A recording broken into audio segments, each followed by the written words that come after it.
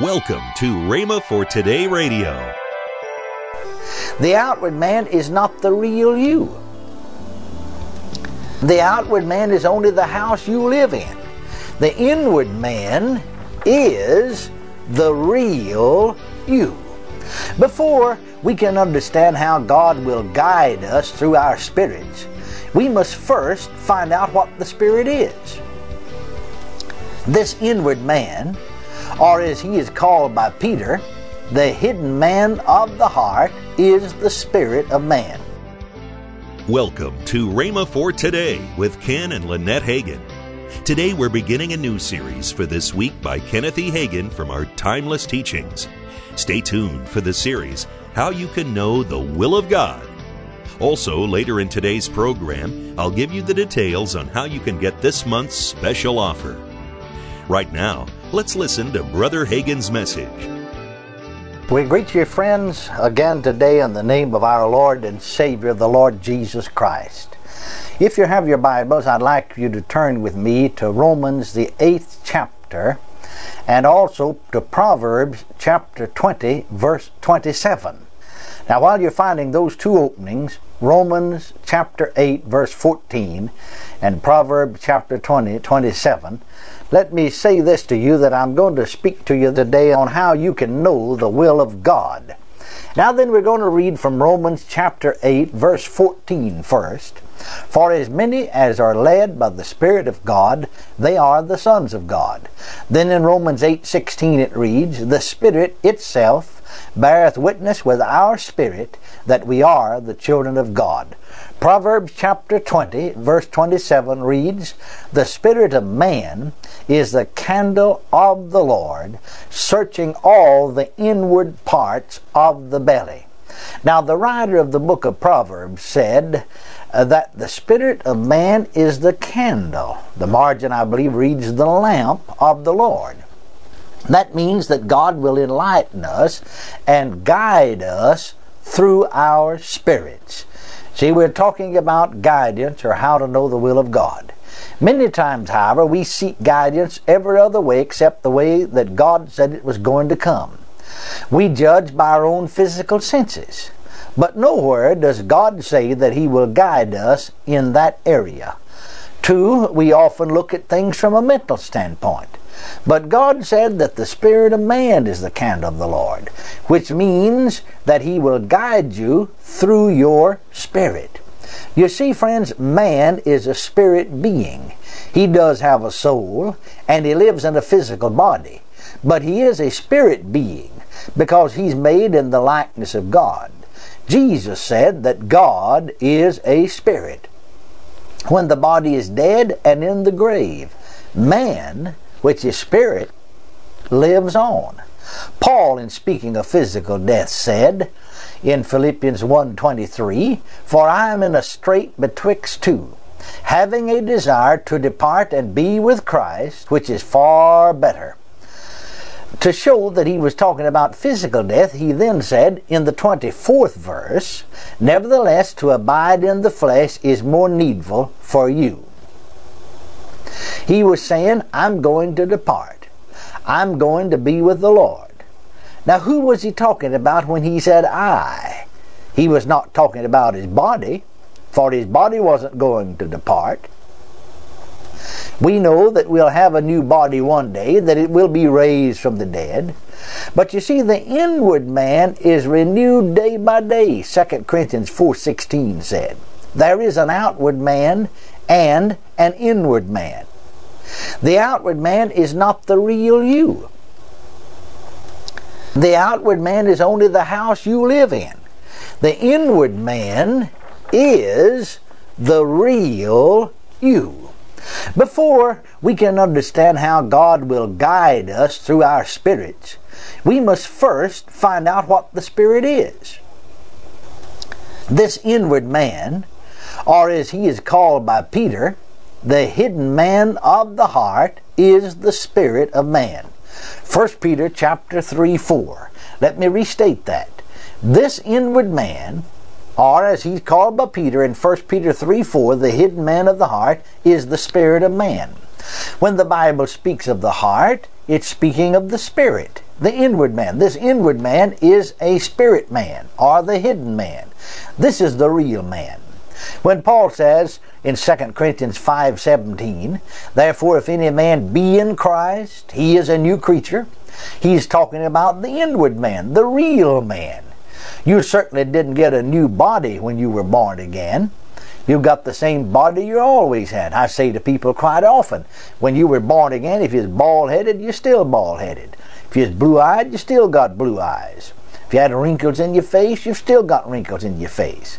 No, when Paul was talking about 2 Corinthians 5:17, therefore if any man be in Christ, he's a new creature, he was not talking about the body being made new. He's talking about the real you, the man on the inside who has become a new man in Christ. Now, a lot of times our terms are so indistinct in describing things that they're confusing. It would be better to say them as the Bible says them. For instance, in 1 Thessalonians 5:23, Paul prays for the church at Thessalonica. Now he said this, I pray God, your whole spirit and soul and body be preserved blameless unto the coming of our Lord Jesus Christ. Now Paul begins with the inside of man and comes to the outside. He begins with the inward man, which is spirit. I pray God your whole spirit. Now he comes to the outside, and soul and body. See, he begins with the inward man and comes to the outward man. Usually people misquote that verse and they put the body first instead of the spirit, because they're more body conscious than they are spirit conscious. I've heard it quoted so many times, and very seldom do I ever hear anybody quote it right. They always say that Paul prayed that your whole body, soul, and spirit, but he didn't. He prayed your whole spirit, soul, and body. Now we need to reverse the order that most people put this in, put body first, and become more spirit conscious than body conscious. We will not be able to get what God's saying to us in our spirit.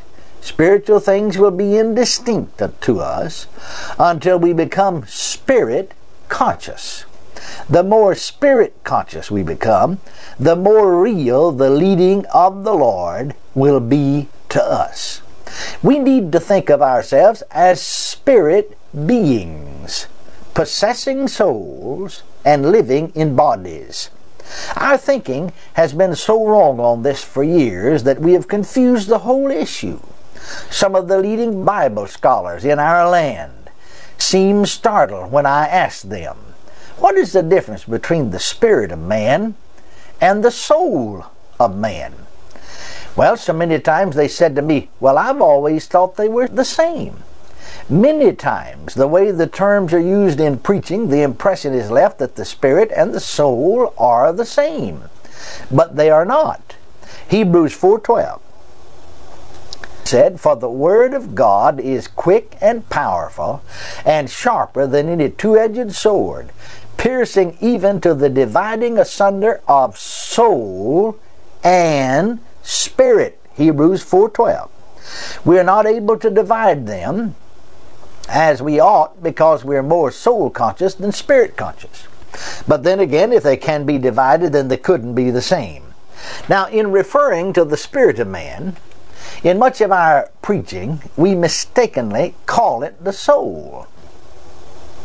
I think this will help us to understand the spirit of man even better. 1 Corinthians 14:14, where Paul said, for if I pray in an unknown tongue, my spirit prayeth, but my understanding is unfruitful.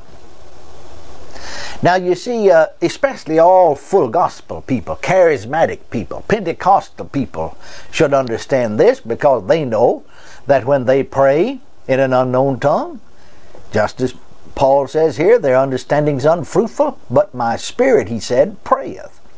Now our understanding is a part of our soul. Paul said, my understanding is unfruitful. I didn't pray out of my soul, out of my intellect, or my mind, or even out of my emotions. That wasn't my soul praying. He said, if I pray in an unknown tongue, my spirit prayeth. Now, I like the expression used here in Proverbs 20:27.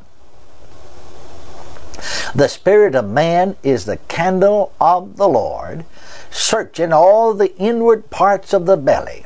Jesus said, If any man thirst, let him come unto me and drink. He that believeth on me, as the Scripture hath said, out of his belly shall flow rivers of living water.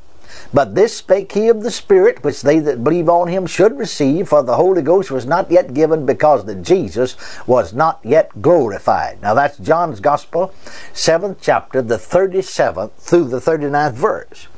As a result of receiving the Holy Spirit, notice this text said, out of the belly shall flow rivers of living water. Another translation said, out of the innermost being shall flow rivers of living water. The Amplified translation of 1 Corinthians 14:14 says, For if I pray in an unknown tongue, my spirit by the Holy Spirit within me prays. When you pray in tongues, it comes out of your innermost being, your spirit. Therefore, when we read, the spirit of the man is the candle of the Lord, searching all the inward parts of the belly, we see that the spirit of man is our innermost being, the real man. The spirit of man is the part of man that's born again and receives eternal life, that becomes a new creature in Christ Jesus. The soul is not the innermost being at all. It is not the soul that is born again. The saving of the soul is a process. The Epistle of James was written to Christians. It wasn't written to sinners. Yet in the very first chapter he said, James 1:21, Receive with meekness the engrafted word which is able to save your souls. A man's spirit, the innermost being, the innermost man, the real man, receives eternal life and is born again. But his intellect and emotions, which compose the soul, still have to be dealt with. They are not born again. They are renewed. You're listening to Rhema for Today with Ken and Lynette Hagin. Call now to get this month's special offer. 2 CDs, How You Can Know the Will of God by Kenneth E. Hagin, plus the single CD and mini book, Where Do We Go From Here by Ken Hagin. These 3 items together are just $19.95. Don't delay. Call today. Call 1-888-FAITH-99. That's 1-888-FAITH-99. Or if you prefer, write Kenneth Hagin Ministries. Our address is P.O. Box 50126, Tulsa, Oklahoma 74150. Don't forget, for faster service, order online at rhema.org. That's RHEMA.org. Now, let's join Ken and Lynette Hagin. Hey, and listen, if you're around our area here on the 24th, we have a special carols, or candlelight carols and communion at 5 p.m. in the main auditorium here. That's right. And it is one of the, people come from all over. We got a lot of people. I had somebody ask me the other day, are you having the carols and candlelight? Yes. Sir, in communion? And I said, yes. They said, well, we want to come. They don't even come to our church. I know, but they come today. It's beautiful. But they come because they say it's one of the best Christmas Eve deals that they've ever been to. They like it. And one guy said, the reason I like it is because you do it at 5, try to get us out by 6, no later than 6:15, 6:20. We still have time to get home and have celebrations and so forth and so on. So, hey, that's right. If you're in our area on the 24th, 5 p.m., right in the Rhema Auditorium, Rhema Church Auditorium. Tomorrow on Rhema for Today, we continue with the teaching by Kenneth E. Hagin, How You Can Know the Will of God. Thanks for listening to Rhema for Today with Ken and Lynette Hagin.